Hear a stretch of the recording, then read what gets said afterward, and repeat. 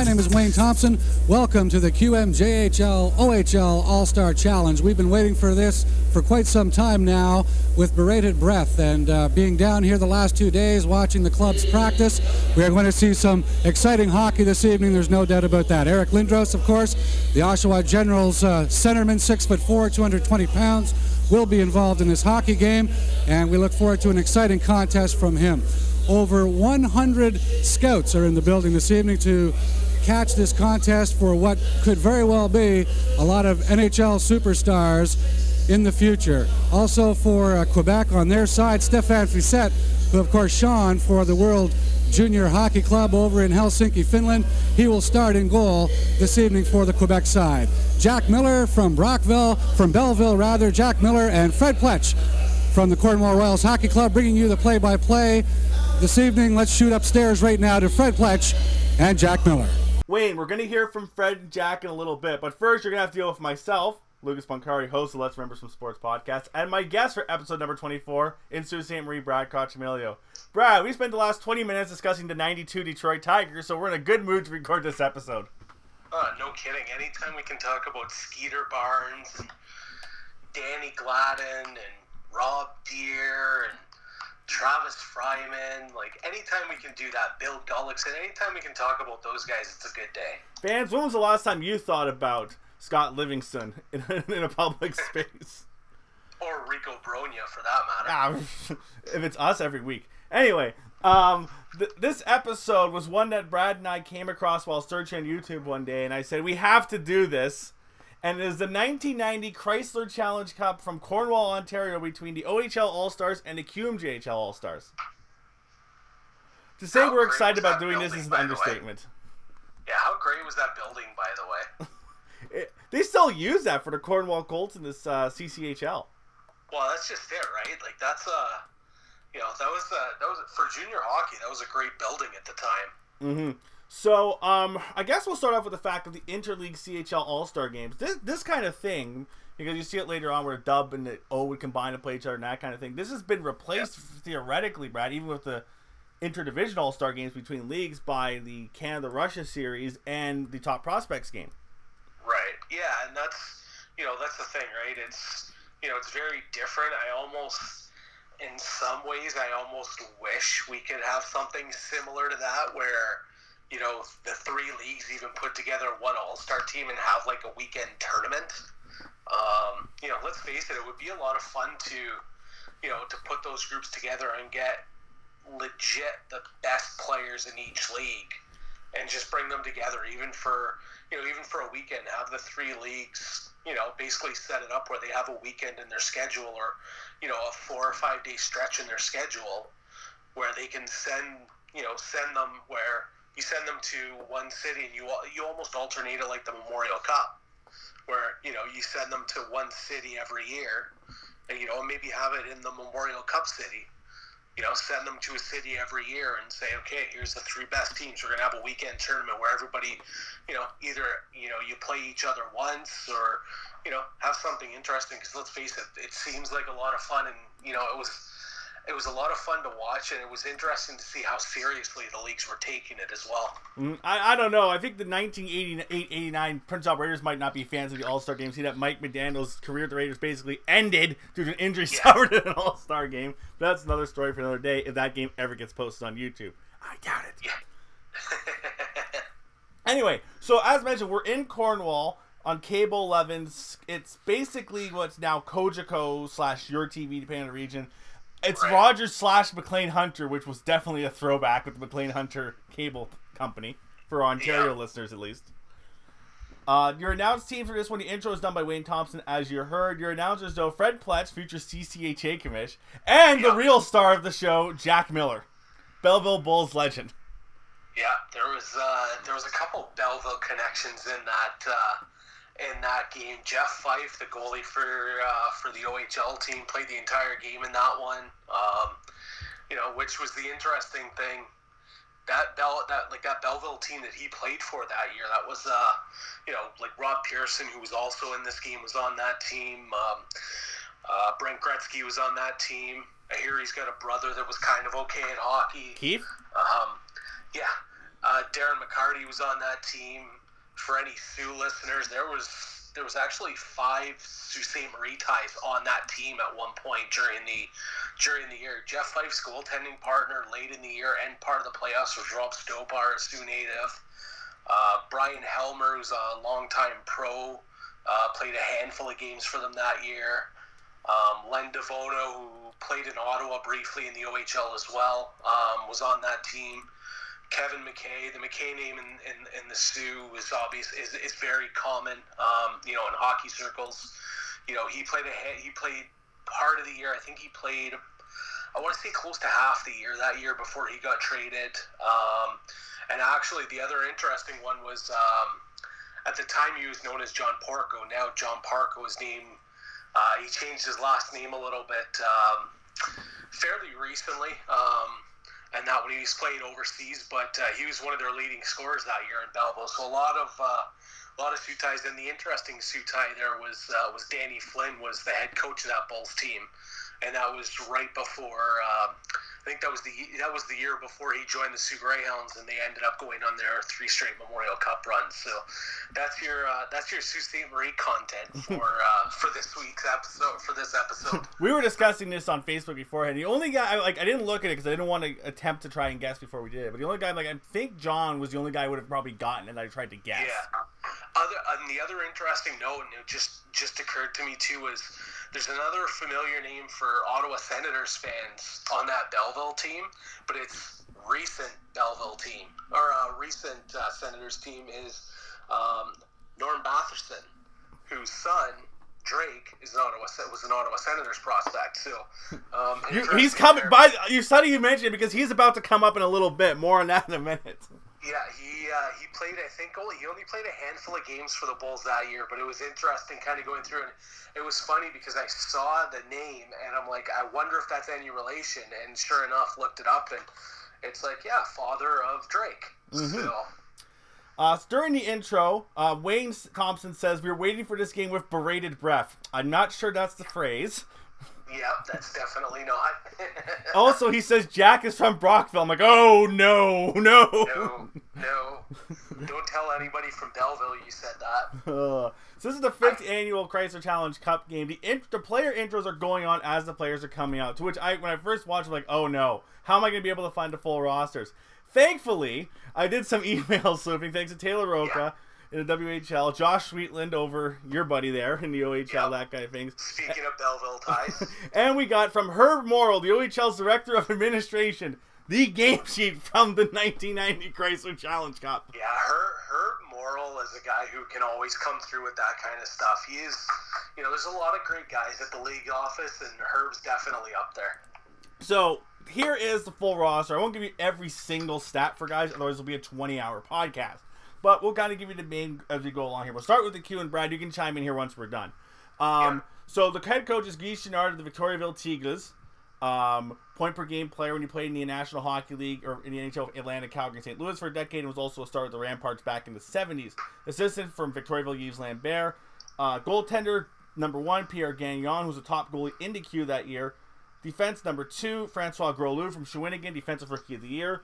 Claude Barr from Victoriaville, Defenseman of the Year. Forward Martin Saint-Amour from Trois-Rivières, a second-round pick by Montreal in 1988. Number 11 from the Hall Olympique, QMJHL MVP Andrew McKim. From Drummondville, Steve Chartrand, who had played a little bit that year at the Newmarket Saints in the AHL. Defenseman and the Q's top pros prospect from Hull, Carl Dykehouse. Pierre Sevigny of St. Hyacinthe, a third-round pick by Montreal in 1989. Claude Boivin, Drummondville and Laval that season, 14th overall pick by the Flyers in 1988. St. John and Victoriaville, Francois Leroux, 19th overall pick in 1988 by the Edmonton Oilers. Played in 5 games, had 1 assist that season, 1989-1990. From Laval, some Rookie of the Year guy named Martin Lapointe, never heard of him. From Trois-Rivières, Steve Leroux, second-round pick by the Montreal Canadiens in 1989. From St. John, Victoriaville that season, Patrick Lebeau, who was the top scorer that year in the Q. Brad, 8th-round pick by Montreal in 1989. He only had 174 points that year. Sounds like an off year. Sounds like an off year in the Q for scoring, indeed. Patrice Brisebois from Laval, the top defensive scorer in the Q that season with 88 points. Jan Alston of St. Jean with 145 points that year. Stefan Fissé, CHL Goal of the Year 1989 and part of Canada's World Junior Gold Medal team. We'll talk a little bit about that in a little bit as well. Fissé with Victoriaville, second round pick by the Nordiques in 88. From Austria, Hall defenseman Herbert Honberger. Daniel Dore, 5th overall pick by the Quebec Nordiques in 1988, playing Chicoutimi. From Longueuil College, Paul Ouellette. And rounding things out, Reginald Savage of Victoriaville, 15th overall pick by Washington in 1988. Thoughts on the Q roster, Brad? Yeah, I mean, talk about a high-end group, right? I mean, it's funny when you look at this group because you see, the names that stand out are, Fissé, Lapointe, but like Daniel Dore was, he was a guy who had a heck of a game in this one, and again, a lot of talent, and these games were always interesting because you're seeing groups, especially for the Ontario fans, like the Cornwall fans, like you're seeing a group that these are names that you only hear about necessarily, right? It's not necessarily a group that you're seeing on a regular basis, but this was there was a lot of guys that went on to pro careers, and they mentioned it, early on in the intro of that one that, there were guys that were going to go on to play in the NHL on both groups. And, we saw that with the Quebec team where, there was some real high-end talent on that group. And the thing with Quebec, too, I think part of it that helps with this game is obviously, I think most people know this, but for those that don't, for our younger audience, Cornwall was in the Q during their peak before they moved over to the OHL. Yeah. So obviously you still have a lot of people that, follow the Q especially. Yeah, well, and that's the other thing, right? And that's, for me, that's probably what made, Cornwall a really good choice to host a game like this because of their history in both leagues.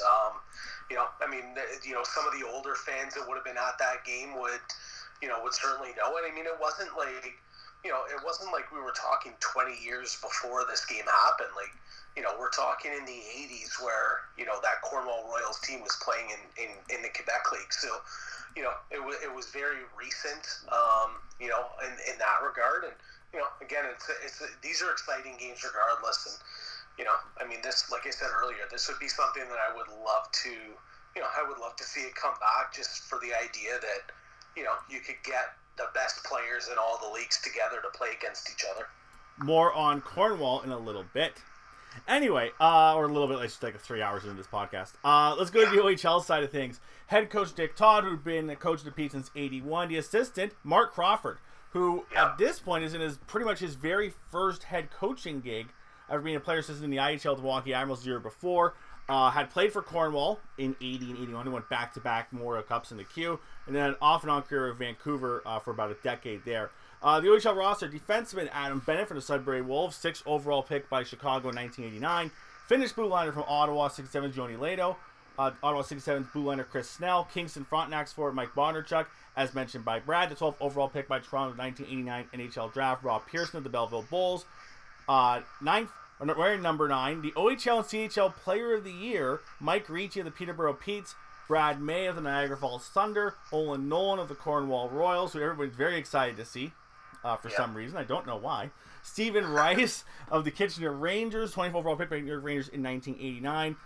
Third round pick by the Winnipeg Jets in 1989 from Cornwall, Jason Cerrone. Not playing this game, but was introduced wearing number 15, Mike Craig of the Oshawa Generals, second round pick at Minnesota in 1989. Bob Berg of the Belleville Bulls. Jason York, who started the year in Windsor, was traded to Kitchener as part of the Memorial Cup run. Paul DiPietro for the Sudbury Wolves. Randy Pierce of the Kitchener Rangers. Either wearing 20, 25, or 55, I'm not sure which because the announcer butchered it, is Drake Berehowski, who was injured that season with the Kingston Frontenacs. John Slaney, OHL and CHL Defense of the Year of 97 points for the Cornwall Royals. Paul Holden, a second round pick by the LA Kings, played the London Knights. Todd Beauchamp of the Peterborough Petes. Jeff Fife, who Brad mentioned earlier, the Belleville Bulls. The OHL scoring champion that year for the Niagara Falls Thunder of 127 points, Keith Primo. And some guy by the name of Eric Lindros, who had come over about a month prior from that trade where his rights were dealt from the Sioux Greyhounds of the Oshawa Generals. Started the year with 52 points in 14 games for CompuAir in the North American Hockey League. Also, your stick boy for this game, Barclay Branch, Roll Corruption. Yeah, you know what? I mean, the interesting thing, and they mentioned it during the broadcast itself. I believe it was Jack Miller mentioned this, and typical Jack Miller having his homework done was you mentioned I believe it was Drake Berehowski's number and how it changed. And the interesting thing was all but two guys who played in the game were wearing their numbers from their club teams. Mm-hmm. So, like Adam Bennett wore number 2, Yoni Leda wore number 4 in the teams they played for. The only two guys that weren't were Jeff Fife and Rob Pearson. Right. 2 of the 3 Belleville players. So, I think the idea was Fife wore 29 in Belleville, and I think Rob Pearson wore 6. But they agreed to take, and Pearson, I think, was a late ad. Yes, we'll mention that as we go along here. It's in one of my notes. Yeah, so, he was a late add to this team, but so realistically, Jeff Fife was the only one not wearing, the only original the only original player named to the roster that was wearing a different number than the one he wore during club play with the Bulls. So I found that actually super interesting because they never would have, let's face it never would have occurred to us. And, talk about a broadcaster doing his homework, right? It's like Jack's really good. Who knew? Yeah. Anyway, when it comes to this, so you would have been going to O games, I think, at this point. I'm 2. I'm not going to O games yet. I'm 1. I'm not even 2 yet. I'm definitely not going to OHL games yet. Yeah. How many of these guys do you remember seeing? A lot of the big names, obviously, you would have remembered. But yeah. I'm sure there's guys here that you probably, it's a throwback for you from when you saw them in the league at that point. Yeah, realistically, there's a good chunk of guys, I remember Keith Primo and stuff, because this was literally when I first started going to the games. I went, that 89-90 year, I probably went to a handful of games with my dad. It was the following year where I actually had season's tickets here in the Sioux. So pretty much every guy on that team that played in the O the following year, I would have saw as an OHL player. And, like you said, it's interesting to see some of these guys. I remember Keith Primo as a junior. I remember Eric Lindros as a junior player. And really? Eric Lindros? He was not even hyped at all when he was playing in junior. And I'd be lying if I said I remembered a ton about them, but I remember seeing these guys play for sure when they were in junior. And it's always interesting to see stuff like this where it's I don't think you necessarily realize how good some of these guys actually are, but then you go back and see this stuff, and it's pretty crazy. Mm-hmm. So there's no O and Q games on this night. However, there were 3 WHL games that were taking place that day, and thanks to my newspapers.com subscription, I was able to find box scores. So I'll quickly run through these. Moose Jaw 4, Brandon 3. Of note in that game, the winning goal scored 2:10 left at the crush cam for Moose Jaw by Scott Longstaff. 3 assists by Scott Hemenuk led the way in that one. Rob Harvey with 2 goals. For Brandon, a 2-goal performance by Troy Frederick. And your goaltenders in that game. Jason Fitzsimmons with 22 saves for Moose Jaw, now a Washington Capitals scout. And with 29 saves, 11th overall pick in that year's draft by Calgary, Trevor Kidd. Oh, Trevor Kidd, yeah, definitely a well-known name in junior hockey circles at that time. Medhat 7, Saskatoon 5. There's a lot to go through here. In the Medhat game, 2 goals and assists for Kevin Knopp, who was on the 87 Tigers and 89 Broncos Memorial Cup Championship teams. Travis Green, current head coach in Vancouver, 2 goals and an assist in that one. Tage and Tice Thompson's dad, Brent Thompson, had an assist in that one. Jason Kerlach, who had 2 monster scoring seasons in 92 and 93 of Swift Current, had an assist. Yep. The aforementioned Norm Batherson was on Medhat's roster at this point. He had an assist. And with 31 games, a guy who started the year with Saskatoon, your friend and mine, Cam Moon. Oh, Mooner. What will we do without you? It's a typical, obligatory Mooner reference in a Brad Cochamilio appearance. As for Saskatoon, the goal and assist for Dean Holline and Jason Christie. Christie, a coach in the ECHL Jacksonville. Scott Sissons, who was 6th overall pick in 1990 by the Islanders, now coach of Saskatoon Blazers under-18 program, had an assist. Current Regina Pats head coach Dave Struch of a goal. And with 24 saves, Trevor Robbins, the father of current Blades forward, well, we'll see depending on what happens next season, either playing with the Blades as an overager or in the San Jose Sharks system, Tristan Robbins. You gotta love the throwback to some of these, and it's interesting to see. It's interesting to see the guys that played at that time, and you hear the broadcaster, like the NHL guys, say it all the time. It's I remember doing games when this kid's father was in the league. Well, it's we're seeing that at the junior level too, where it's talking about some of these guys where it's like, hey, this guy had a really good year in 1990. His kid's playing in the league now. It's interesting, but I mean, it's a good interesting, right? It's, and you can see in some cases where these kids get their, skill from as well. If Robbie Drummond's kid makes the league, I might start quitting my job as a beat reporter. That's not going to officially feel old. Yeah. No doubt. The other big game of the day, this is actually the most historic game of the day in the WHL. Spokane 5, Victoria 3. The reason why that's important, the Victoria Cougars have just set a league record in losses, 26 in a row, breaking the record of 25 set by the 1981 New Westminster Bruins. They would lose 34 games in a row before an 8-5 home triumph over Portland on February 14th. I believe the word we're looking for here, Brad, is pain.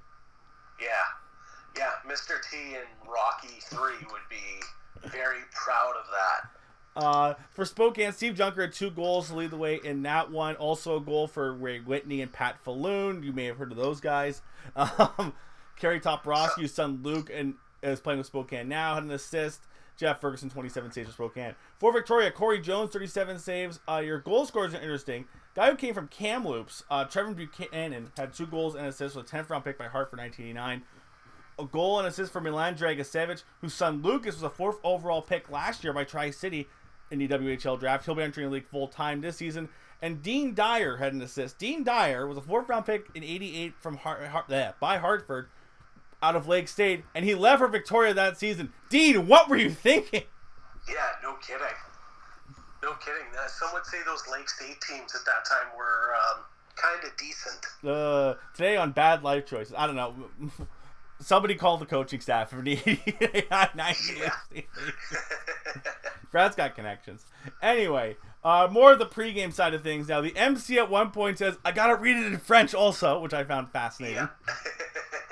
Yeah. Go ahead. You know what I found interesting too was when they threw it up to Jack and Fred in the booth. I found it super interesting that they were sitting down to do their intro. Yeah, well, they're already set up in the booth. But I'm guessing that's how the only way to get the camera set up in there? Yeah, I wonder because, that just seems, I've seen them set up where, the shot broadcast locally in the Sioux where, everything's very tight where the broadcasters, where Gino Cavallo and Mark Mateer, the local broadcasters, do their game from, it's very tight, but, they've never once done it where they've been sitting down. They're always standing up, facing the camera, where this one it was okay, well, we're just going to put you guys in your seats and we'll just put the camera off to the side. It was I don't know, it struck me as it seemed like it was a bit of an afterthought almost, and I it wasn't. I know there's a lot of thought that goes into it, but it seemed so strange that that they were sitting down, and it wasn't just a one-time thing. They were sitting down in the pregame and the postgame stuff, which I've actually got a note on the post-game stuff as well. Yeah, we'll get that because the clip for that will be the outro as well. Brian O'Neill, the executive vice president of the NHL, is in the building, which means I can reference this. This is from an article from the Ottawa Citizen the day after the game. I sent this to Brad a couple weeks ago now. Among the many NHL league and club officials attending the first-class banquet for 400 preceding the game was NHL executive Brian O'Neill, who praised the junior Nats and noted the $2.5 million in development money paid to the major junior hockey by the NHL. Sioux Greyhounds Governor Sherry Basson speaks. Thank you for the $2.5 million. Just think of how good we'd be if we got the $1.8 million you gave to the Russians. What Sherry forgot to say was that money was paid for only 4 players, added Ottawa City Sevens coach and general manager Brian Kilray. Woo! Oh, Sherry Basson. Sherry Basson might be, and to randomly plug another OHL junior hockey related podcast, he was on OHL Stories with Mike Farwell and Chris Pope, who do a great job as well, kind of promoting the league. And if you want to hear a guy tell stories, listen to the Sherry Basson episode of the OHL Stories podcast. It's like an hour and a half, but well worth it just to listen to Sherry Basson speak. He might be one of the best storytellers in junior hockey. Also back to this. You can pause this and just listen to Sherry and come back later. But anyway, the MC almost forgets the president of the QMJHL, Jill Scorto, and David Branch, who gets booed.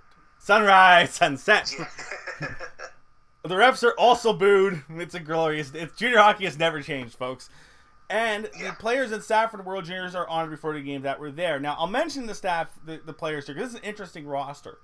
Your head coach is Guy Chiron, who was part of the national team program at the time. Assistants Dick Todd, and then Nate head coach Perry Pern. Goalie Stefan Fissé and Trevor Kidd.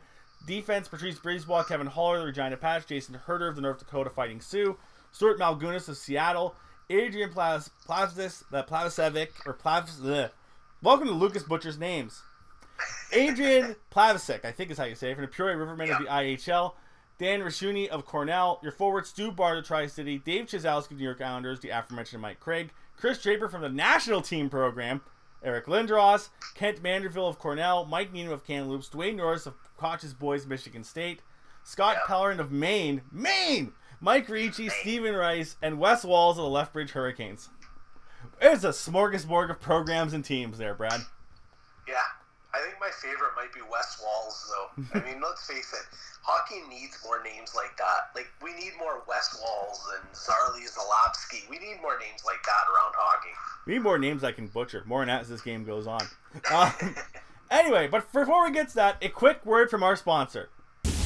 The OHL QMJHL Challenge Cup is brought to you by the Parks and Recreation Department for the City of Cornwall. We remind you that the swimming lessons for toddlers, children, teenagers, adults, and seniors are available at the Kinsman Municipal Center. Also being offered at the Kinsman Municipal Center is a variety of recreational swims, plus synchronized swimming and competitive swimming. For more information, please call 933-3586. Throughout this game, ads from the Parks and Rec Department from the City of Cornwall. And typical late 80s, early 90s graphics. Like, let's be honest, the graphics have come a long, long way in the last 30 years. And, yeah, it was, it was colorful. It was something. Yeah, I mean, that was, and it was funny when you kind of let me know some of the stuff we were going to talk about. It was the one note I made next to that time slot was old school graphics. I also enjoy the 80s sounding techno beat. Grunge had not taken effect yet. Yeah, and I mean, let's face it, they never changed. Like, everything was pretty well, very close. It might be different colors. It looks different, but it was like everyone had the same basic process when it came down to actually putting graphics into games like this. Mm-hmm. Your goaltending matchup is basically all the way through the games, Fissé versus Jeff Fife, and then Jack Miller goes, "Let me tell you a good story about Jeff Fife." I'm paraphrasing this, but the 17-year-old, he came to camp, made a team, decided he needed more time in Junior B. Danny Flynn darn near traded him to the London Knights last year, we're told. Yeah, and you know what? I mean, that's, again, we touched on, broadcasters and, being good at what they do and kind of taking it a step further. And that's what that's all about, right? Is, that's why you have guys like Jack. And I mean, Jack's been around at, now he's doing American Hockey League games with the Belleville Senators. But, that's what Jack is. I mean, they're, broadcasters at that level, and I will say this about even the current guys, they're some of the most well-prepared broadcasters out there. And I mean, it's like that at every level, but you have to be, and especially with games like this, you have to be as prepared as possible. And I've told this story before, not to go on too long, but when in college, I remember touring the TSN studio in my sports journalism program, and we met Vic Rauter. Fellas? And I'll never forget the story he told about a curling event he did very early on in his career where, and I forget exactly where, I think it was an event somewhere out west. This is, we're talking going back into the late 80s kind of thing. And he said it was on, it was in an area where, there was a big native population, not unlike the Sioux where, you've got, native reserves around, and they did what was a blessing of the ice. So, he had a little bit of information, but he didn't realize that, this blessing of the ice was going to go up and down every sheet on the rink. So he's only prepared, and he says, they get done the first sheet. He says, I think they're done, but they're not. And I've got nothing. So it's like, I'm trying to fill time, but it's like a lot of dead air. And he says his producer came up to him after that, and he says, producer basically said, what happened? He says, I wasn't ready. And the producer's like, that's never going to happen again, is it? And he says, what? It never did. And that's what Jack Miller is with, with stories like this is, he has enough stories. And I mean, for him, it helps that he knows that Belleville team, but, to have stories like that is extremely important, and especially in this kind of game. So we get to the first period. We learn early on that Andrew McKim wanted to be a Belleville Bull in the summer. The olden days. When kids said they wanted to go play in whatever CHL league they did. For instance, article I found recently, Rob Brown, after 1986 season, said he wanted to go play with Bill LaForge in Hamilton. Well, Kamloops is getting ready for Dakota Memorial Cup. Ends up staying in the dub that year and puts together one of the greatest seasons of all time, but that's another story.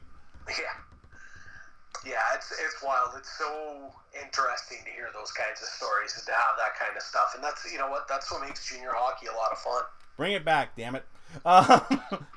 Opening shift of the game. A couple notes I have for the first little bit. John Slaney absolutely dominating out there. Almost puts in. The light goes on, but there's no goal. Brad May is killing people. Stephen Rice almost ends a man's life, which I think is a suspension now. And also the board ads I got a huge kick out of. The Becker's ad. And the old school Harvey's and Doritos logos. Yeah, I mean, let's face it, going way back in the day, and you know what, it's funny, you mentioned the boards, and there was that one pane of glass that popped out. We'll get to that. Times, during the game, and, Jack criticized, and the funny thing is, it's almost like the one pane of glass at the rink here that broke, like, the same pane of glass 3 times in the same year, and I'm pretty sure Scott Walker's Guelph Storm team was part of 2 of them, so I've always blamed him for that, but I hold no grudge. Look where he is today. Jack later says, Gros Lou, the way scouts are talking about him, he's like the Quebec version of Valindros. Jack, I love you, but we get a few chances here after that. Nolan almost converts a feed from Ricci that goes wide. Also makes a nice pass to LeBeau, who gets by York, but Fife with the save there. Bondarchuk is falling, somehow gets the puck to Pierce. Fiset saves the shot in a lone with 5:58 gone in the period. No time or scoreboard in this at all, so thank you, Jack Miller, for providing us updates, along with Freddie as well. But yeah, I mean, that goes back to the old school graphics, right? They made sure they kept the network logo on the TV, on the screen, but nothing else. Granted, the one logo I think was added in the YouTube broadcast, but still. Yeah. We get just past the 8-minute mark of the period. Puck goes to Pearson, saw just about sends it, and this is where the plaintiff glass gets damaged. I'm not sure how.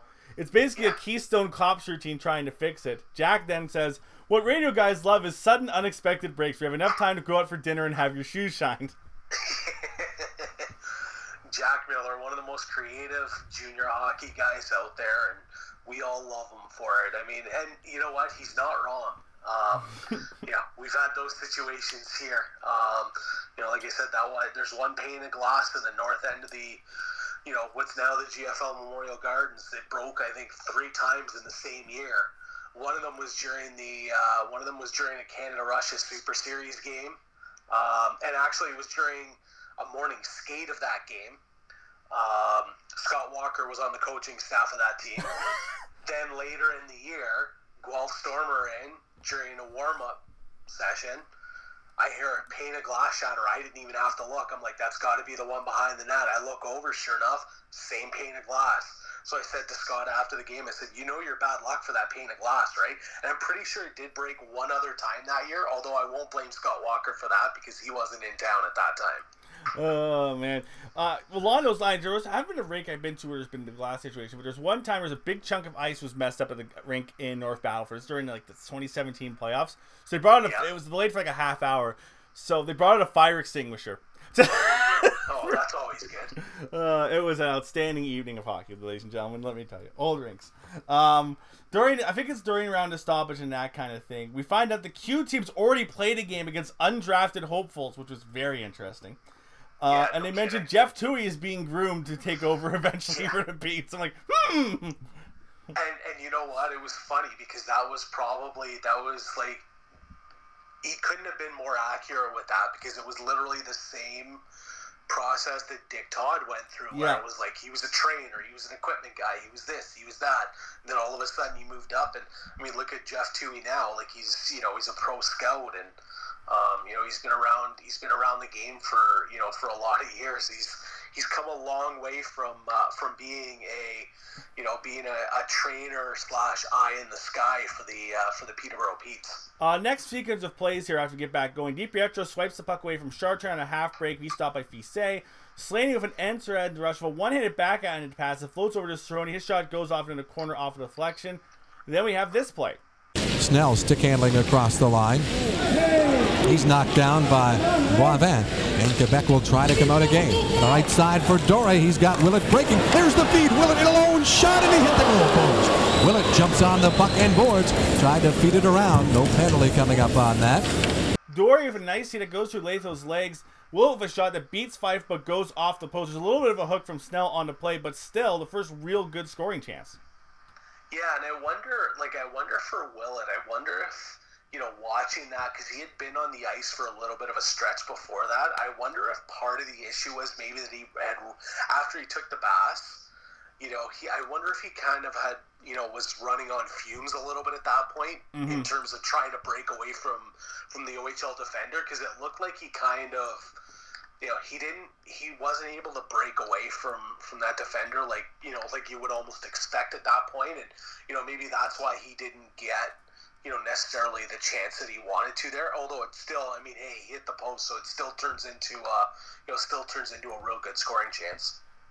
Right after that, Berg completely fans the pass in front. The other way, nice passing by the Cube boy. Van is stopped by Fife. 7:03 left in the first. Jack informs us that scoring highlights are ahead, along with Smart Hockey with Mike Bossy. There's quotes around the term Smart Hockey, so I don't know what's going on with that segment. Holmberg is a shot. It's a glove save by Fife. Lindros then absolutely trucks Patrice Brisebois. The penalty is then called for Dore for slashing at 15:25. He's hit by Lindros, and then there's a chintzy two-hander, which would have caused a damn riot if there was called now, I have to say. Yeah, it's the game was very interesting back then. In terms of what was called, what wasn't called. Basically what wasn't called.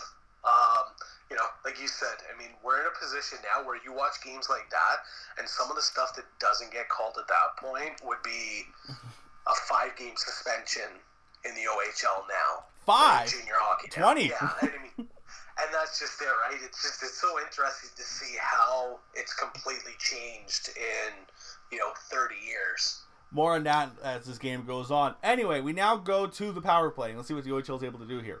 That's his nickname, one-timer, Yoni Lado, as players often have catchy little nicknames on their underwear, and it's one-timer on Yanni's.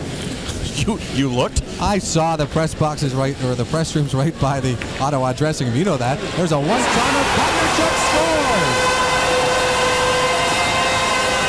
Mike Bodnerchuk on the left face-off circle, and he just one-times one past Stefan Pezzetta. Power play goal. Ontario opens the scoring. Well, the Kingston right winger will take the pass cleanly, and getting the shot away was the key, and he kept it low into the corner. Here's the pass from the point. Bodnerchuk open, and bang, right into the corner of the net. Bodnerchuk converts a feed from Snell, and he beats Fiset. His goal, Snell and later with the assist at 15:59. Before that, we'll get to the play in a minute, Brad. Before that, one of the most bizarre sequences in broadcasting history. Fred mentions that Lato's nickname is one-timer. The players have catchy little nicknames on their underwear. Jack goes, "You looked?" And Fred's just rambling about it as the goal happens. It is one of the strangest things I've ever heard in a broadcast. It would go viral if it happened now. Yeah, it's... I rewound it 3 times, but I couldn't believe what I was hearing.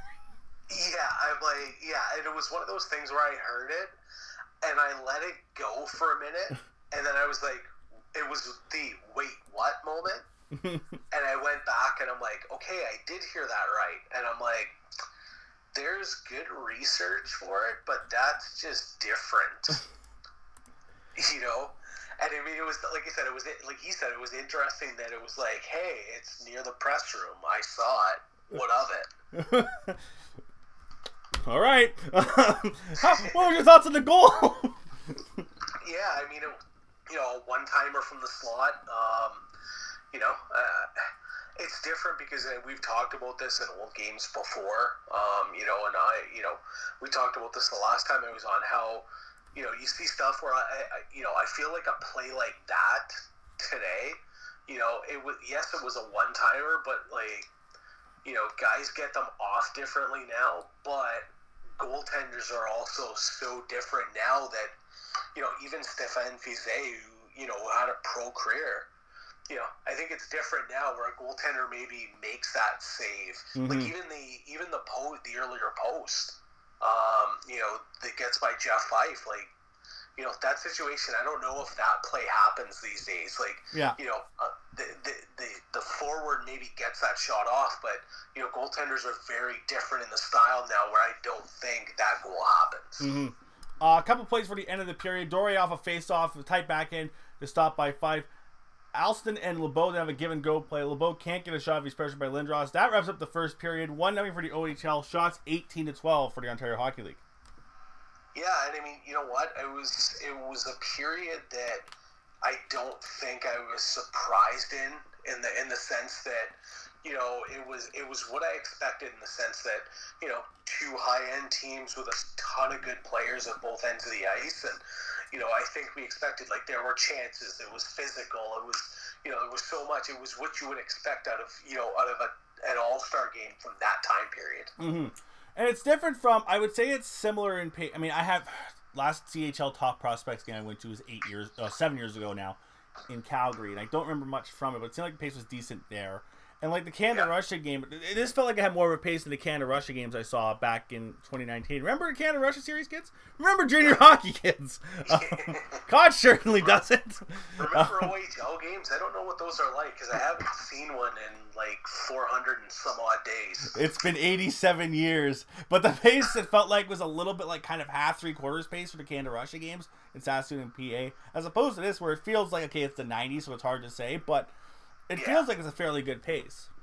Yeah, and I think with this type of setup where, you don't do the typical all-star game of, hey, let's pick one guy from every team. It's no, the OHL went in and said, no, we're taking the 20 best players. These are the 20 guys we want to go with. And when you do that, it adds something to those games, and it adds a little bit of an intensity. And I think that's, for the time period, I think this was a good high-end game. This was like a late regular season game for a team that's, battling for playoff positioning or, battling for first place. It had that intensity, which is what you want in a game like this. I mean, you don't want players just going through the motions. The NHL All-Star game is great, but, I don't need to watch a game. If I want to watch a game with no hitting, I'll go to the outdoor rinks, And also, too, I think, again, we're talking about All-Star game. We're getting totally off topic. Welcome to me and Brad doing a podcast. I feel like the All-Star games also, to an extent, are kind of a dated thing as well, because it's back in the time period where you couldn't see all the guys. Now, it's a little bit different to CHL. But for the majority of them, you couldn't, in the 80s and 90s, how often were you going to see some guys from the NHL, right? Yeah, and I think that's where, as much as we see junior hockey on TV now, I think that's where something like this would almost, work a little better. And, maybe you put something on the line with it. I realize loser has a team contracted from the league. Well, and I mean that's just it, right? It's the idea of maybe if you put something on it, if you put something on the line, maybe, maybe you can get that intensity where, as much as baseball's all-star game, it's hey, let's get 16 pitchers into the game. It's at least there's something on the line. Mm-hmm. That I almost wonder if you could do that, you'd get some of that intensity back. I don't know. I mean, I just, to me, all-star games generally are something of, I'm not a huge fan of them, but, on the other hand, if there's something on the line and if it's intense like this was, 100% I'll watch it. Basically what we're saying is bring back the 90s. Yeah. Anyway, second period, I have bad news, Brad. If you're hoping to see smart hockey with Mike Bossy, it's not in his YouTube clip. Boo! Yeah, I was very disappointed, although I was excited to see that the following year's Chrysler Cup game is also on YouTube, by the way. The 1991 game, I believe it was at the Forum, and I just noticed it, I think it was yesterday I saw it. It's a 2-part clip, and it is available on YouTube at this point. And it is a TSN feed, boys and girls. That means we're getting Romanuk and Bobby Mack. Yeah. Will we stop this podcast and start watching that game, doing a live report during the middle of it? Who's to say? Keep listening and find out. Anyway, second period, back to McKim. Jack goes, the best thing that could happen to him is Theorin Thillery. I'm like, Jack, I don't think it's how you say his first name, but anyway. Like, Jack, no! Maybe that wouldn't be a problem if WHL teams came over and played the OHL All-Stars, though, huh? Anyway. I mean, typical Jack Miller being Jack Miller. I mean, that's what makes the guy as good as he is at his job. Anyway, back as the period goes along here. A few things of note early on. Boyvan hooks York and just flings him into the corner boards. Play on. 5-game suspension today. Labova lawn feed off the board, so Willett side one time with nice save by 5. Bennett then wrecks Santa Moral on the far boards. The 2-on-1 where McKim tries to fade to 78. It looks like Fife bats it away, but it actually had gone off of Snell's stick. During a stoppage in play, Jack remembers the Water Street Arena as we get a penalty at 6:07 where Bennett is called for hooking. Sorry, Brad, go ahead. Yeah, I mean, you know what? It was an interesting start to the period, and you know, it was an interesting game overall. But just to see, like you said, you know, some of the stuff that doesn't get called at that point that would get called now is just, it's mind-boggling. It really is. I mean, you know, the little stuff gets called now where, you know, stuff that happened, you know, like in this game would be, you know, suspendable in some cases, you know, today. Mm-hmm. The power play itself doesn't really last that long. As it's going on, Hohenberger holds up Ricci up against the boards. Fans want to call there. Behind the play, LaRouche is called for holding. 4-on-4 for 25 seconds. 135 power play in for the OHL. May and Dykhouse are battling behind the net. May slips, falls, and kind of goes head first. Jack goes, May seems to be hurt. May's getting up. No, he's playing possum. Then May just loses all sense of time and space and he heads back to the bench. He keeps going, but that would be definitely a visit to the quiet room today. Yeah, 100% it would be. 100% it would be. If the Ryan O'Rourke hit, if the Connor Timmins hit, it happened in the 2018 final, happened in 1990. Would Ryan or Connor Timmins have stayed in the game? I keep thinking it's Ryan O'Rourke getting hit. Yeah. Maybe I'm telling the future. I don't know. Connor Timmins would have been forced to stay out there for 30 more minutes. Well, I mean, that's the funny thing, right, is, you know, like we said, how different it is. And the weird thing about Connor Timmins was the fact that he didn't even have concussion symptoms until they went to Hamilton. Mm-hmm. It was on the trip to Hamilton that it hit him. No pun intended. You know, it wasn't until then that all the symptoms, it hit him. So, yeah, I mean, you know, back then it was, yeah, okay, great, you got to run over. Get back out there, kid. Is your leg broken? Too bad. Yeah. OHL power play goes on here. Paul DiPietro, a really good shift. He has a great pass to Pearson, close stop by Fissette, and right at the end, he's behind the net to Pierce. Gets just basically door slammed by Fissette. DiPietro really impressing me here. Second intermission, we're going to have a World Junior tribute and chats with David Branch. Boo. And Larry Carrier, Sabre Scout at that point. Penalty at 12:27. Cerrone is called for slashing, apparently. Sure. That's killed off, but right as that happens, we have this play. Penalty to Cerrone is over. Ontario back at full strength. Jason York feeds it on the right side, jumps over Nolan's stick. He goes after it, trying to feed for Mike Ricci. Ricci with Cerrone. Across for Cerrone. Great stop by What a stop. Excellent save by Stefan Fissette, anticipating all the way that the pass would come out in front. And when you put guys like Nolan and Ricci around the net, you've got to expect something spectacular, and that's exactly what they had. Watch the play. Ricci off the boards. Nolan make that Cerrone going right to the net and just deflects it. Doesn't stop the puck, doesn't try and shoot it on the go, just tries to deflect it, making sure it's accurate, and a great stop by Stefan Fissette. Ricci's coming up the ice with Nolan and Cerrone. Cerrone takes a shot. It's stopped by Fissette. first really good chance and a really good save that we got some audio from here, Brad, just because you can kind of hear how that play developed, especially in the replay. Yeah, at least I think there's a replay as I'm recording this. There might not be. We'll find out when you listen to this. And you know what? I mean, I'm glad you mentioned Ricci, because that was a really nice pass on that play by him, to set the play up. And at that point, we're seeing why he was, we're seeing why he was so highly touted as an NHL prospect with him making a play like that. Right off the face-off, Ricci again, he kicks it to Olin. Nolan fires a shot, but it's stopped by Fiset. Ricci then brings down McKim. It's a slashing, apparently. On the timesheet, it says it's from 13-17 to 15-17 the penalty, which makes absolutely no sense. Because the last penalty was at 12:27 on the timesheet that I have that was given to us by the OHL office. Yeah. Interesting. Interesting for that time period. The record keeping and everything about it is just so different than what we're used to today. More on that at the end of this game with the final goal. Yeah. Okay, so that penalty there for that penalty for Ricci is killed off.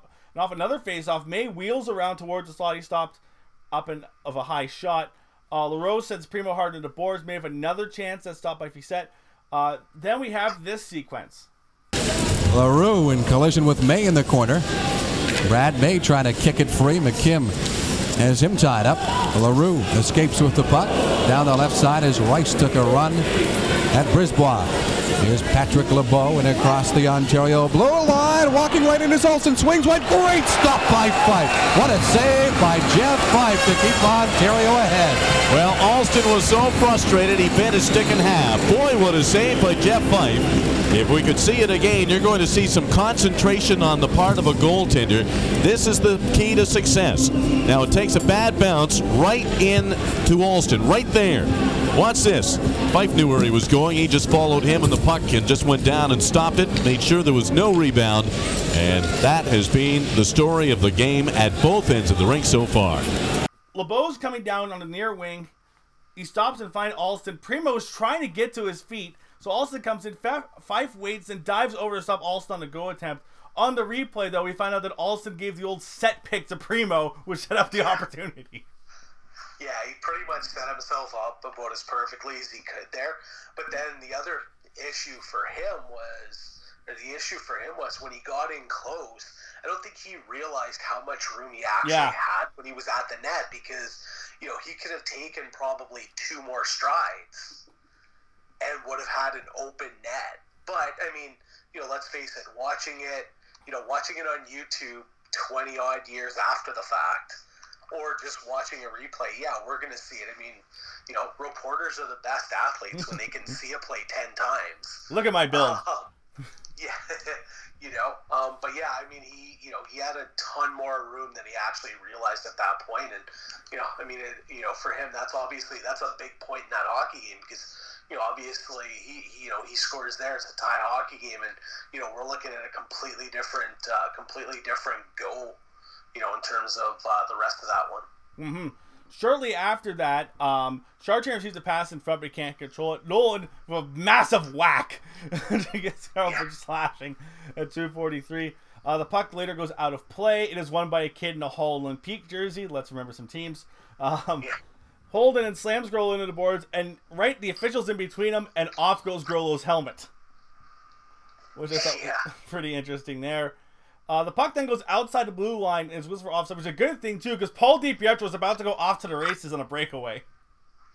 Yeah, Paul DiPietro was really good in that game. I mean, you could see why he was picked to play with that team. I mean, he was, he had some chances, and he was high end in that game, and, certainly showed that he earned a spot to play with that team. Mm-hmm. We get to the end of the period here. We mentioned DiPietro play. Shortly afterwards, this is still a penalty kill, by the way, for the OHL. We get this. Patrick LeBeau, a nice drop feed for McKim as Quebec works the periphery right now. Dykhouse trying to hold it at the point.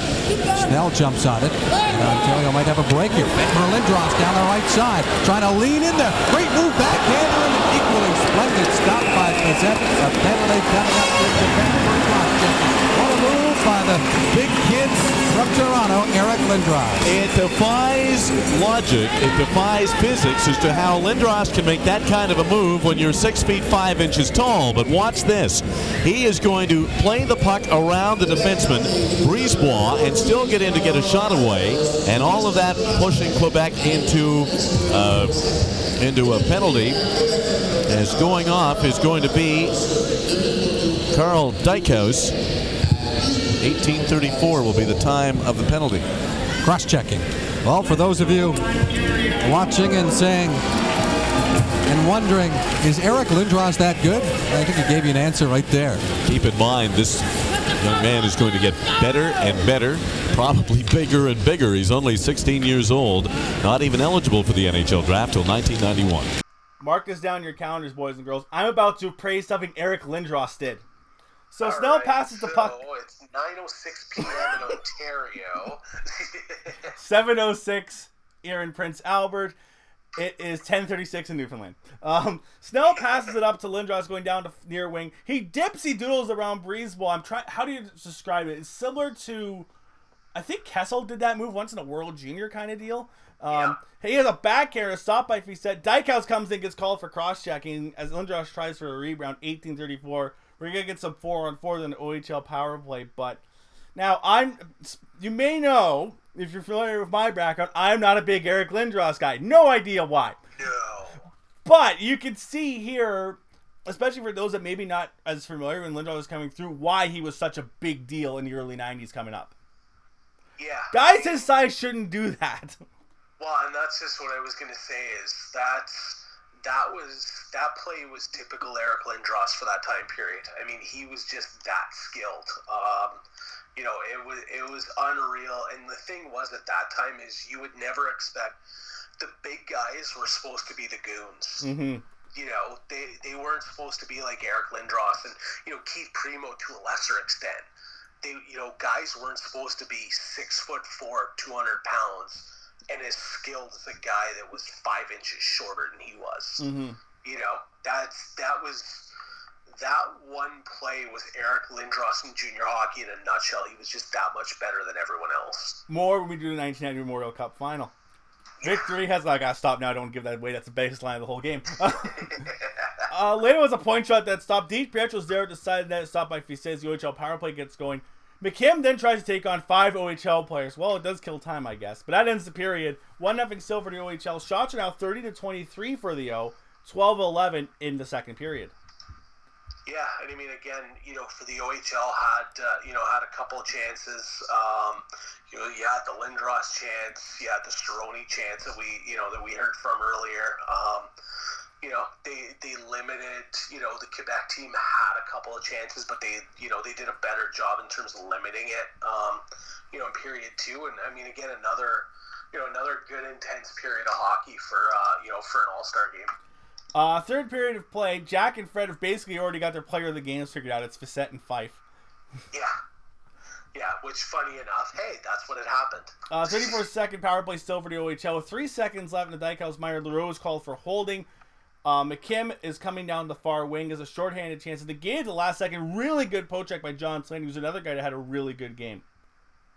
Yeah, I mean, another high-end guy at that level, right? I mean, we're able to say this about pretty much every guy in this game, but he was a guy that was real good. Like, in a game like that, sometimes it can be hard to stand out because there's so many high-end guys, but he was a guy that kind of took his game a little bit higher than the rest of the group.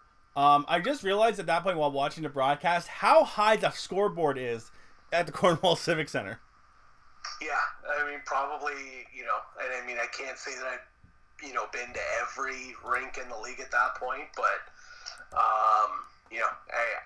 it's definitely a little higher than most.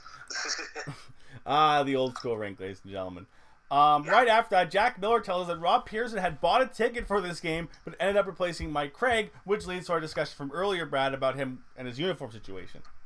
Yeah, and I mean, how interesting that was, right? And, again, that comes down to the research of good broadcasters and, these guys, I mean, what are the odds, right? Like, Rob Pearson's just like, I want to go to the game regardless. And then it's like, okay, well, congratulations, Rob. You're going to get to go. You can play now. Right after that, Nolan and LaRue both whacking each other in front of the net. Behind the play, though, LaPointe and Stronier are called for offsetting slashing penalties at 4:26. Jack notes, which is interesting, it's not like the OHL where it's 4-on-4. It's like the Q, which is 5-on-5. What's the Q doing? Don't you want more scoring opportunities in your 3,000 goals a night league?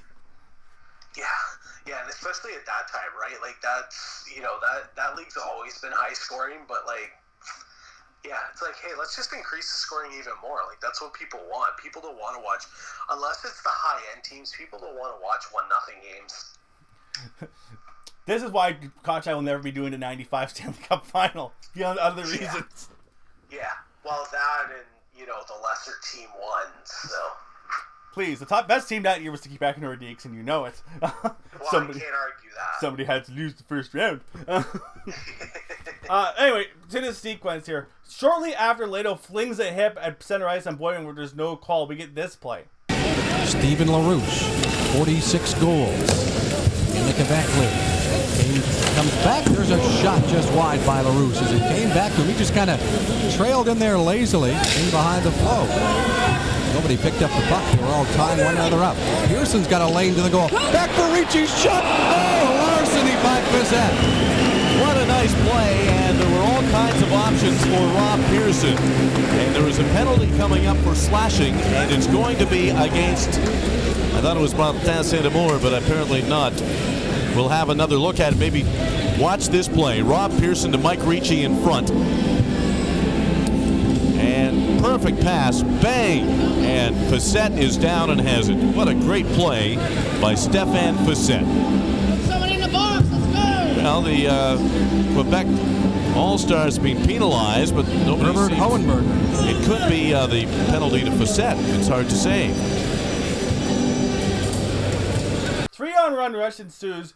Pearson waits and finds Ricci, but a big glove save by Fiset as he's almost a screen there by York in front. Now, the penalty stuff, you hear the announcers are a little bit confused about what's going on. Turns out Hohenberger is called for slashing at 5:38. So the OHL gets a power play out of this with Stroni and LaPointe still in the penalty box as well. But, again, we talked about chances here. Fiset a really good save once again. Yeah, and a nice pass by Rob Pearson. He was kind of running out of room a little bit in that circle where he had the defender down on the ice and, kind of had very limited room. And it was just a nice, simple little pass. I mean, to use a current phrase, it was he put the puck into open space. Mm-hmm. And I mean, that's, let's face it. I mean, another high-end guy in the league at that time, and those guys make those kind of plays and see those kind of plays, and it was a nice little pass to get to Ricci. And I mean, in probably in a regular season OHL game, Ricci probably scores there, but I mean, Stefan Fiset was among the best goaltenders in the country at that time, so he's a guy that's that's going to have a higher end ability to make that save. Freddie Bradford would have stopped it. Yeah, that's true. Stay tuned when Brad and I look at 1989-90 OHLers and debate which goalies would have made that save. Mike Torchia. Yep. Anyway. He's also on OHL Stories. One of the best storytelling players I've heard in a while, that's for sure. Torchia? No. We also get an ad. Now, not much happens on the power play, and LaPointe and Stroni come back out with 12-13 left. We also get an ad for Big Ben Ski Hill, which is sadly not named after the horse. Boo. Yeah. Hohenberger with a hand pass just to get the puck away from May, who would have had a chance of getting tangled up with Primo, which is an interesting play there, which, I don't know, that might be a penalty nowadays. Yeah, no kidding. It's, the game has certainly changed. Willett behind the net to Boyvan. He's stopped by Fife. Ricci then gets called for cross-checking at 9:07 as he slams LeBeau from behind into the boards. Then Fiset decides to play the puck right to Randy Pierce, but thankfully for his sake, it goes wide. Yeah, and I mean, there aren't any good guys in this game to turn a puck over to. I mean, that's, you don't want to turn a puck over in the best of times, and this is by far not one of those best of times to turn a puck over. And I think they mentioned this. He had 4 or 5 shorthanded goals already this year, so that's definitely not the guy you want to turn it over to. There's no one really you don't want to turn it over to in this game. It's like there's not like a 4th-line goon on the OHL roster. Yeah. Shortly after, McKim with a blast from the point, and he scores. Oh, wait, the whistle had gone. It is offside by St. Amour. My next note here was just pain. Yeah. Yeah, man, Mr. T's getting a lot of love in this in this episode too, right? The play though, it's funny because it's a nice shot by McKim, but I kind of wonder. I think Jack mentioned it or Fred did that because the whistle had gone, Fife may have let up a little bit, or let up a little bit, but may have been just kind of like, oh, okay, I can relax a little bit as the puck's coming. Yeah, for sure. And I mean, that's the interesting thing, right? Is, you know, in that type of situation, that's probably, I wouldn't be surprised if that's probably exactly what the situation was at that point, right? Back to the game. At this point, shortly after that, Jack and Fred start talking about the OHL guys who aren't there that had really good years. Darcy Cahill, whose career is a magical journey, needs to look up on Elite Prospects. A 12th round pick by Vancouver in 1989. Brett Sagan, who's just starting a 3-year run of 100-point seasons of Ottawa, 6th round pick by LA in 1991. Chris Taylor, Devils assistant now, 2nd round pick by Detroit, or the Islanders in 1990, starting in 3 straight 100-point seasons with the London Knights. Joey St. Aubin, who had 200-point years with the Kitchener Rangers. And then Jack says Gilbert Delorme. Jack, I think you mean Gilbert Dion. Yeah. Delorme at this point is out with the Penguins and played with Chicoutimi 10 years ago. Gilbert Dion is Marcel's brother, who had a huge breakout year of Kitchener, was a 4th round pick by Montreal, and played a key role in their 93 Cup run. Yeah, was that the year he had like 48 goals or something, I think, in the O? I can look it up quick, but I'm pretty sure, because it was like a ridiculous season. Yeah, because I remember hearing his story about it. He was on a podcast one time, and he was talking about that year. And speaking of Mike Torque, he was a teammate. I believe they were teammates that year. Yeah, because he played in the GHL of Niagara, which I'm not sure, Niagara Falls Canucks, so I'm not sure what level the GHL is. I'm not sure if that's Junior A or Jungle B at that point. Anyway, he had 84 points in 36 games in 88, 7, 88. That seems good. Then he had 44 points with Kitchener in 88-89, then 48 goals, 105 points in 64 games, 23 points in the playoffs in 1990, and then 10 points in 5 games at that year's Mem Cup. Yeah, some would say that's a decent stretch of hockey. Mm-hmm. Then in 92-93, 48 points for the Habs, 12 points in the playoffs, and their run to the Stanley Cup final and the championship. Yeah. Then played in the IHL like a true man of culture. The 93. Speaking of the 93 Canadians, Paul DiPietro as well was an important part of that team as well. More on him later. We get back to full strength. The O has a ton of pressure, but never really awe-inspiring. Then John Slaney goes off. Slaney comes in with a point shot, just goes wide. Then he hits the crossbar of a feed from DiPietro. Pearson have a great rush, but he loses the puck coming in to Stefan Fiset. Moments later, offsetting penalties at 14:58. Pearson for roughing and Honenberger for holding. But the O is just coming in waves all of a sudden. Yeah, and I mean, I think at that point, this is kind of the point where we see them kind of take their game up a notch. And again, when you look at that roster and you look how deep they were, I mean, we've talked about, having Lindros and, how good DiPietro was on that team, and Owen Nolan and, Brad May. Like, this was a very deep forward group that, you couldn't necessarily keep them down for very long. And I think we're seeing at this point where they're starting to maybe take over the game a little bit. The next sequence, we're talking about how different of a game is. Get ready. Get ready. Yeah. Sevigny hooks Rice, who loses the stick. Somehow it's not a call as Rice picks it, pop out the ice. Then Lindros is trying to go up the ice. He's hooked up the entire way by Savage. You'll hear Jack in the background going, wow. Lindros, as he falls, gets it to Berger, takes up the ice for his pass knocked away. The fans are rattled in Cornwall. Can you imagine how fans today would take to that sequence? It'd be better if there was a chintzy call right after that. Just icing on the cake. Yeah. Chef's kiss. Anyway. Well, I mean, let's face it. OHL fans would say it's all David Branch's fault. As I like to say to people when they say NHL reffing is bad, like, brothers and sisters, you have not seen OHL reffing. Yeah. It is pain personified. I've also been to Jungle B games. Where if this was the OHL, David Branch would have suspended 12 players in the first 5 minutes. Yeah, Koch, we need to cover more Jungle B is what I'm getting at. Anyway, after all of this, we have this sequence. Strikeouts for LaRue. There's St. Amour in, trying to feather a little pass for Boivin. Owen Nolan with a big hit on him.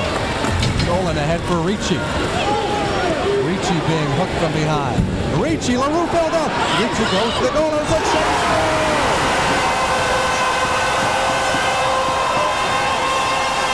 Mike Ricci coming up with the insurance Ontario has so badly wanted but couldn't get. And what a job, what a display coming in off the right wing boards and just muscled his way in front of the net.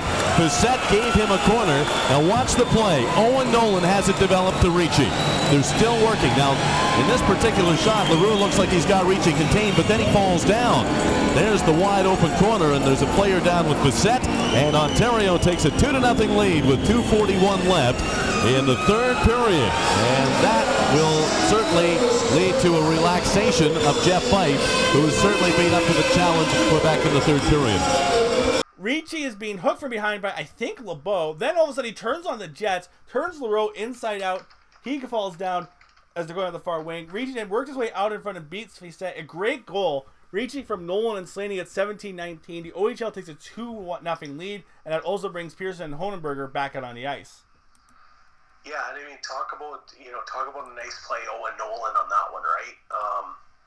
The turnover and then up the ice, and I feel like turnovers were kind of a name of the game in this one, especially late for the Quebec League.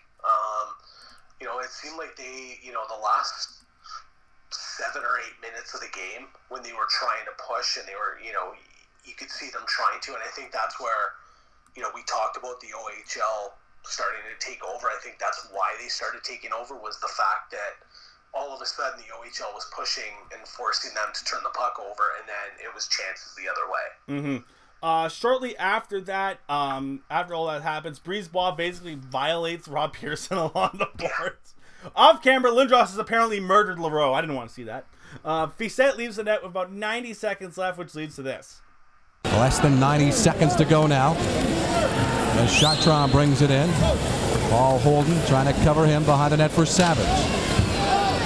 Savage with Holden trying to contain 2 Quebec skaters in behind the net. Savage tried to wrap it out in front. It goes, empty net, slap shot, that's it. Whoa! Paul Holden with the empty netter. 160-foot shot down into the empty net. He put something on it to make it a 3-0 Ontario advantage after Fisset had been pulled in favor of the extra attacker. And at 18:52, Ontario can close the cover on this one except for one thing, and I'm sure that's riding on Jeff Fife's mind. You're not right going now. to mention it? Nope. Little superstitious, are you, Jack? A whole bunch. Savage tries to make a pass to the side net that goes right to Pierce's stick, who fires it into the net. Pierce gets the goal from Holden. How? At 18:52, OHL leads 3-0. Yeah, and I mean, you know what? It's funny. One of the notes I had for this one was turnovers by QMJHL, and it was like literally for probably a solid minute before this goal happened, the Quebec League must have turned the puck over at least half a dozen times. Mm-hmm. And, I mean, that's, I get that you're trying to push to, get yourself back into the game late, but, that's kind of where this goal ends up. And, that was part of the second OHL goal as well, where it was, it was a turnover in the offensive zone. And, you give it to a good group like that, they take it the other way, and, it's going to burn you. And for this one, it's, you turn the puck over half a dozen times in a stretch like that, you're, especially when you're forcing and you're trying to push the play to at least get on the board, it's going to lead to disaster if you keep turning the puck over that much. The OHL gets one more chance before the game ends. May has Honenberger all over him. Excuse me. Somehow gets the puck to Primo in front, but he's stopped by Stéphane Fisset. That's it. Make the final 3-0 OHL. Final shots 41-31 for the OHL. 11-8 in the third period. Players of the game. Wow, I'm shocked. Stéphane Fisset and Jeff Fife. What a sequence. Besides the goalies, Brad, who else stood out for you in this game? For me, it was DiPietro. Seeing him in the flesh. Who else stood out besides? I mean, we probably go through a whole bunch of guys, but DiPietro would be my main guy for sure. Yeah, you know what? I mean, for me, I think John Slaney, too, like you mentioned him earlier. I really liked Owen Nolan a lot. And I mean, for him, I think the biggest thing was forcing the turnover on the Ricci goal. I mean, obviously the goaltenders, like you said, were good. I mean, anyone that can watch a game at any time and see them play like that, it's going to be, they're going to be good. I mean, Daniel Dore was good for the Quebec League. he was a guy that he had some chances.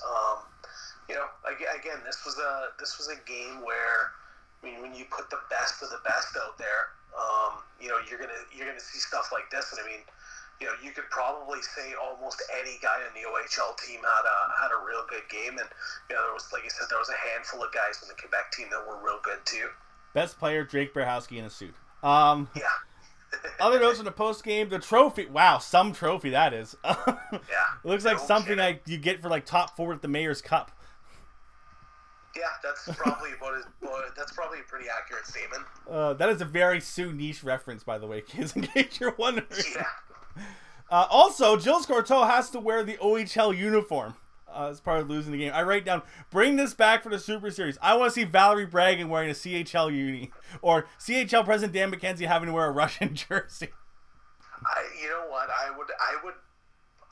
I can honestly say I would pay to see Valerie Bragin wear a CHL or an OHL jersey. Like, I'd pay to see him wear a Canadian Hockey League jersey at some point. I would certainly pay, because I can't imagine he'd like that very much. Courteau, by the way, is only 32 years old at the time of this game. Branch is 41. His mustache is... And Ed Chanel, who's not there, by the way, the WHL president at the point, is 48, just to give you some background information there. And the outro of this game and the post game, which I'm going to play as the outro to this whole thing, Jack Miller basically introduces the concept of the CHL Super Series 13 years ahead of schedule. Yeah. That was the best part of the game. Yeah, wild thought. And, speaking of... He's breaking kayfabe about a CHL TV deal with TSN. He's then saying they're talking about doing exhibition games with maybe the Soviet national team. Yeah. Talk about a guy who was ahead of his time at that point. And I mentioned it earlier during, when we were talking about the intro to the game, about them sitting down, about Jack and Fred sitting down. The one other note that I had on the post game was Jack doing the post game without his suit jacket on. Jack's had enough. Yeah, when would you ever see that now? Right. And I mean, not that, like, and I'm not, for me, it's not a criticism. Like, I actually... I don't mind it. Yeah, I actually liked it because it's different. I mean, who says you need to wear a blazer during a post game like that? Does it matter? No. Maybe don't wear your Pat Peak jersey on the air. You should actually wear your Pat Peak jersey on the air, Brad. I'm not going to lie. Yeah, because, I mean, let's face it. I mean, we have to. Also of note here, before we get to what happened next and some of the stuff, the crowd at this game, I think they mentioned the broadcast, was a sellout. 3,991. The only other full house since they had during the regular season, at least, since they joined the 09 years prior, was for Dale Hawerchuk's jersey retirement, February 28th, day after my day I was born, 1988. Yeah, I mean, a good junior hockey market at that time, though. I mean, for the big games like that, and I'm not surprised they supported it. And I almost wouldn't mind if there was an opportunity to get a team back in Cornwall and try it again. I wouldn't be opposed to it. Mm-hmm. We talked a little bit about that. I was going to mention now. I guess I'll mention it now. I was going to mention it later on. This was recently posted about a week ago in my old story series on Twitter about the Royals' future being uncertain in Cornwall from March 92. They would move after that season to Newmarket. They are one of 4 franchises that could be moved, the others being the Computer Ambassadors, the Windsor Spitfires, and the Niagara Falls Thunder. For me, what's telling is the very last line here. OHL Commissioner David Branch, who was negotiating on behalf of the Newmarket Group, couldn't be reached for comment Tuesday. Again, if that had come out now, all hell would have broken loose. Yeah, there would be so much more to that story if something like that came out at this point. Like, it's mind-boggling the stuff that happened then and what it would be looked at now, how it would be looked at now. See, the Mike Ilitch is going to buy the Windsor Spitfires in 1983 story I posted the other day. Yeah, I mean, there were so many different things, and that's the other thing, right, is, the rumor mill in the 80s and 90s is wild. Well, that, and, I mean, they didn't have social media. They didn't have the things we do nowadays, right? Like, they weren't in a position where that stuff wasn't getting shared all over. It was going in their paper, and that's it. Mm-hmm. It was going in the local news, and that's it. Yeah. So when it comes to what happens to these guys after the game, I'll kind of go through this rapid fire here as best as I can. Guy Chenard coached all over the place, really, after this trial. Rivière, Sherbrooke, Laval, the Ramparts, and PEI for the next decade or so, next 2 decades. Yves Lambert couldn't buy anything on, so I assume he joined the circus. Pierre Gagnon didn't play in this game, was dealt to Drummondville for the 91 Memorial Cup. Francois Gorlot was the Q Defense of the Year in 92, was a second rounder by Calgary in 1991. Played a little bit in the NHL, ended up in Europe. His son Jeremy, Devils prospect, played with Chicoutimi in the last part of this past decade. Claude Barth was a 6th rounder by Detroit. Guess what, Brad? He never played for the Wings. That's a shame. Martin St. Amour became a WCHL star of San Diego. Andrew McKim played a little bit in the NHL, 5.30 games, 1995 Boston, Detroit. His son Matt played at Bonnyville the last couple years. He's committed to Alaska Fairbanks. And McKim, 13 points in 8 games for Canada at the 1995 World Hockey Championships. Oh, wow. Chartrand went straight to England and was basically Wayne Gretzky. He's just some stupid numbers. Dykhouse was the 16th overall pick in 1990 with the Chicago Blackhawks. Played a bit in the NHL with Philly, Tampa, and the Montreal Canadiens for the next decade. Pierre Sevigny played a little bit in the NHL. His sons both in the queue. Matthew at Drummondville and Victoriaville, and Vincent currently with the Victoriaville Tigres. Claude Boivin played a little bit in the NHL with the Philadelphia Flyers and Ottawa Senators in the 90s. Francois Leroux, 23 points, 249 games until 1998 with Ottawa, Edmonton, Pittsburgh, and Colorado. Now, kids, let's talk about Martin Lapointe. Yeah. 3 straight World Juniors. Was the 10th overall pick in 91 by the Red Wings. In 92, he had a 55 points in 31 games in the regular season. He starts the year in 92-93 with Laval, or with the Wings, then goes to Laval and has 89 points in 35 games, 30 points in 13 playoff games, 9 points in 5 games in the Memorial Cup, does not win Q MVP or playoff MVP. What are you people doing? Yeah, scary to think, right? Jocelyn Thibault and Manny Fernandez, by the way, won those awards, but come on! Martin Lapointe! Yeah. Then plays for Koch's Wings. Especially a group like that, or especially a year like that. He then plays for Koch's Wings. Only has 381 points in 991 NHL games. 2-time Cup champ with the Wings. But Lapointe, again, if you go back to the podcast we did on the Bag Skate Hockey Podcast about forgotten guys, Lapointe is one of those guys, I think if you're from a certain age, like you and I remember him, but other guys might not. Because like that 92-93 season is ridiculous. Right. Yeah, and it was so different at that point, right? Like, you know, I mean, I look back and I remember Martin Lapointe Jr. and just seeing the things these guys could do, and you know, I mean, not to take anything away from it now, but it was, you know, I keep saying this, it was just so different back then. I mean, the hockey just was, you know, completely different. It was more physical. It was, you know, there was so much to it, you know, that's different than what we would see now. I mean, you know, you don't see that grinded out style near what you would have in the late 80s, early 90s, especially in junior hockey. Mm-hmm. Steve LaRouche was with Chicoutimi for the 91 Mem Cup run, had great IHL and AH numbers, but didn't really play much in the NHL. Patrick was later Schoening assistant from 2012 to 2019. Patrick LeBeau played a little bit in the NHL, was a silver medalist with the 92 Olympic team for Canada. His older brother, Stefan, who was a great Q player for Shawinigan from 84 to 88, was part of the 92-93 Caps Cup run. Patrice Brisebois, another part of the 92-93 Caps Cup run, was on Drummondville's team and was CHL Defense of the Year in 1991. Again, also went straight to Europe, stayed there until 2011, was part lots of Spangler Cup teams. Stefan Visek played in the NHL from 2002 with Quebec, Colorado, LA, and Montreal. Hodenberger played for Austria at 2 Olympics, played a little bit in the AHL and the IHL. His brother Martin was the first overall pick in the 93 Bantam draft in the dub. I don't understand how.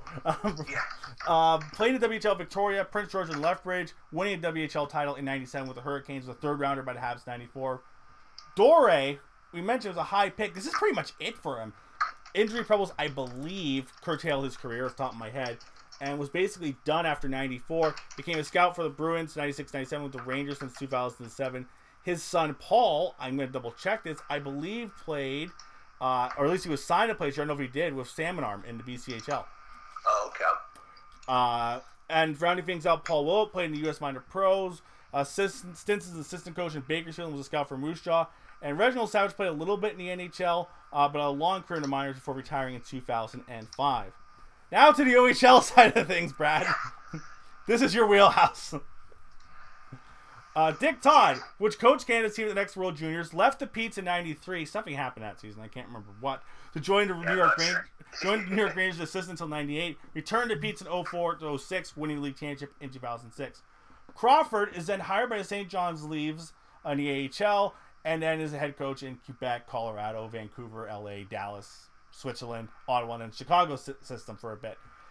Adam Bennett played a living in the AHL, Chicago, and Edmonton. Yoni Lato was a 1996 round pick by the Islanders, returned to Europe in '94, retired in '98, and is now the director of European scouting for the Colorado Avalanche. Chris Snell, OHL Defensive of the Year, 1991, was a 7th round pick by Buffalo. Had a couple really good years in the AHL. Was a scout with Winnipeg now. His son Mason, a sophomore at Penn State. Bondarchuk was a 4th round pick by the Devils in 1990. Played in the minors until 2001. Rob Pearson starts the year in 1991 with Belleville, 9 points, 10 games. Then goes to Oshawa to play with Eric Lindros. 109 points in 41 games and 33 points in 16 playoff games. Is that good? Who's to say? Played 110 points, 269 NHL games with the Toronto, Washington, and St. Louis. Son Luke is committed to Yale, played in Albany Valley to VCHL. And Rob coached the OJ with Whitby and Pickering. Mike Ricci, you may have heard of. 4th overall pick in 1990, 605 points in 1,099 NHL games to 2007. Mayday. 14th overall pick by the Sabres in 1990. 69 points in 34 games with Niagara Falls that following season. Also on Canada's World Junior team. Olin Nolan, 1st overall pick by Quebec. 885 points in 1,200 NHL games. His son Dylan, by the way, I think might be eligible for the next year's WHL draft. So that's what you're going to feel old, ladies and gentlemen. Someone's got to take that kid 1st overall. Stephen Rice had 60 points in 29 games the following year for Kitchener. Was traded to Edmonton in the Mark Messier trade. Also played at Hartford, Carolina. 125 points in 329 games. Was Canada's World Junior captain in 1990-91. Cerrone started the year in Cornwall in 1990-91 with 60 points in 40 games. Then went to Windsor with 50 points in 32 games. Played a bit in the minors in Europe until 2008. Was on Italy's 2006 Olympic team and is now the head coach for Midland University in the ACHA. He's clearly the biggest hero of that team, then. Obviously. Mike Craig, who didn't play in this game, had 168 points in 423 NHL games for Minnesota, Dallas, and Toronto. Calgary Flames scout. Bob Berg, 3rd round pick by the Kings in 1990. Started year Niagara Falls the next year, 12 games. Into Sudbury, 27-23. Was in the Myers, still retiring in 2001. Jason York was 7th round pick in 1990 by the Wings. Went back to Windsor after the Mem Cup. 93.66 games that year. Up and down the Wings and cracks the NHL with the Ducks, basically there until 2007. Now owner and head coach of Kemptville. His son Jack played the CHL of Kitchener, Barrie, Peterborough, and Shawinigan. Let's remember some OHLers right there. Yeah. You mentioned Paul DiPietro already. 5th round pick by Montreal in 1990. 13.17 games for the Habs in 93 Cup run. 80 points in 192 NHL games with Toronto, Montreal, and the Kings 91-97. Then became a hero in Europe and was on Switzerland's Olympic team in 2006. Randy Pierce, 4th round pick by the Capitals in 1990. Played in the minors until 1997. Drake Berehowski, injury plagued seasons for this season and the next season. 10th overall pick in 90 by the Maple Leafs. Was fully healthy with North Bay in 91-92. 82.62 games, 31 points, 21 playoff games as Centennials went to the OHL final losing the Greyhounds, and was also CHL Defenseman of the Year. Played in the NHL for Toronto, Pittsburgh, Edmonton, Nashville, Vancouver, and Phoenix. Head coach in Lethbridge for a couple years, now GM head coach in Orlando, and his son Daniel Brad is a 2022 OHL draft prospect. Sign him up. John Slaney scored a kind of big goal at the World Juniors, I heard, the following year. Yeah, I think it was like it was a round robin game, like early in the tournament. I think they were playing Fiji. Yeah, it was like a shot from like the slot where it like hit 6 legs and went in. Besides that minor goal. And if anyone's taking this conversation seriously, well, you might want to not take it seriously. Why are you still listening if that's the case? Yeah. Slaney was a 9th overall pick by Washington in 1990. Retired in 2011. Had 91.268 NHL games, but was a star in the AHL. 119 points in 631 AHL games. Later on assistant in Tucson. Paul Holden, this is basically it for him. Was in the minors until 1999. Todd Boesen, 5th rounder by Buffalo 1990. One more year of Peter Brothers in the minors. Jeff Fife. Now, his career is interesting. He plays one AHL game with Halifax, then plays the Laurentian, and then I can't find anything on him. Yeah. It's interesting how guys kind of, for lack of a better phrase, kind of drop off the face of the earth like that, right? Like, especially guys that were, like him that had, a good junior career, and it's just like, what happened? And I mean, some guys walk away from it. I mean, that's just what it is, and there's nothing wrong with that, but it's just interesting how often you see stuff like this happen. So let's see. The two guys that we finish off this, I think most listeners know what happened to them if they're our age. But again, for our younger audience, let's fill them in. Keith Primo, 3rd overall pick by Detroit in that year's draft, had 619 points in 909 NHL games until 2006 with Detroit, Hartford, Carolina, and Philadelphia. His son, Caden, of course, is a goalie prospect with the Montreal Canadiens. Then Eric Lindros. 149 points, 57 games in 1990-1991, 38 points in the playoffs. Some team that had his rights before beat him in the league final. I'm not saying you hate to see it, but you love to see it. He was CHL and OHL MVP, 17.7 games at the World Juniors. First pick by Quebec, doesn't go to Quebec. Instead that year, plays all over. Canada Cup, World Juniors, the Olympics, Oshawa, gets dealt to Philly. Before retiring in 2007, 865 points in 760 NHL games, makes the Hockey Hall of Fame in 2017. He was okay, I guess. Yeah, he was kind of decent. Almost got dealt to the Rangers instead of Philly. And there's also that incredible rumor I saw where he was going to be involved in an Alexander Daig deal, which was wild. Yeah, Alexander Daig. Oh, man. A bust, but not as big a bust as some people think he was. Just maybe a little take on that. Bring me in for the next show of this podcast. Anyway, so that basically wraps up all my notes here. At least the last question, Brad. I think I know the answer. Would you recommend this game? 100 million%. And I mean, you know what? For the obvious reasons of it's Eric Lindros playing junior, it's Keith Primo playing junior, but I mean, just strictly based on how different the hockey was back then. These games are fun to watch just for that.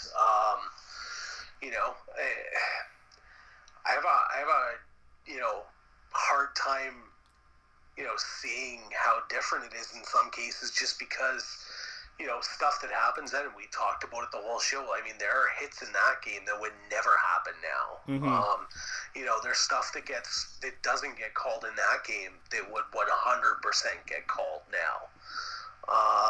It's just such a different brand of hockey, a different style of hockey, and you know what? If you have opportunities to watch this kind of stuff, 100% take the time and watch it. I mean, this is the history of the game. Like, I wish we could, I was getting it when the pandemic first started. I was getting a kick out of watching old NHL games on TSN and Sportsnet, I mean, them showing, I think it was the 1980 NHL All-Star game in Detroit, like seeing stuff like that. It's super interesting because you see how different it is compared to what we're used to now, whether it's the play on the ice or the TV broadcast. 100% I would recommend something like this. There is a lot of old games I still want them to put on YouTube. That's another story for another day. 1993 Mem Cup final. Games from the 80s, which I'm sure no one has the rights to. Yeah. Anyway, what I recommend is, like you, 100%. It's cool to see a lot of the guys, like you mentioned, the Lindros and the Primos, but guys like DiPietro and Slaney especially. Yeah. Jack Miller's in prime Jack Miller form as well. Yep. And as you mentioned, 1991 is floating around, end of the TSN game show. I am sure at some point down the line we're going to be doing that as a follow-up. Yeah, I think that's a pretty safe bet. And let's face it, 1990 Memorial Cup final, Mike Torchia, Eric Lindros, Bill Armstrong, Brett Brathwaite, Bill Armstrong. Bill Armstrong's winning goal, which Mike Torchia said it got deflected on its way to the net. Paul Romanek with the craziest / greatest line ever going to a commercial break. Yeah. You know, if we ever get that, I'm pretty sure it's a safe bet. We know some of the games that you and I will be doing on this show down the road if we can get them. Exactly. I think that game actually is on YouTube, the 1990 Memorial Cup Final. Merry Christmas! Wow, if it is, and actually, I'm pretty sure because I saw a 2-part clip like the 91 game. I think you are right. I think I may have just found it because I was curious. You probably watched that live, I'm assuming. I think I did. Like, I mean, I was 8 years old at the time. Oh, boy! I'm pretty sure I did. Yeah, this looks like it. Yep. This is definitely it, man. I don't know if we're watching it. I don't know if we're doing it for when I see you in a couple weeks, but it'll definitely be a future episode. 100% it will be. All right. Well, Brad, thanks for doing this. You will be back on in a few weeks when I'm back home. If Friday you don't close the Sioux border. With my brother Brett, you know what we're doing, but I'm not giving it away publicly yet, so you'll have to tune in to find out what that episode is. Looking forward to it. All right. If you want to hear other episodes of the show, including Brad's previous appearances, discussing some IHL hockey from the 90s. Fine episode that was. Yes, it was. Along with the 1999. No, that was not the 1999 Eastern Conference Final in the OHL. The 2009 Eastern Conference Final between Belleville and Brampton. You can. Those are episodes number 5 and episode number 15, by the way.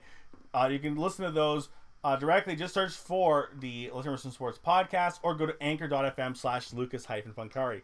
Thanks for listening, and we'll talk again soon.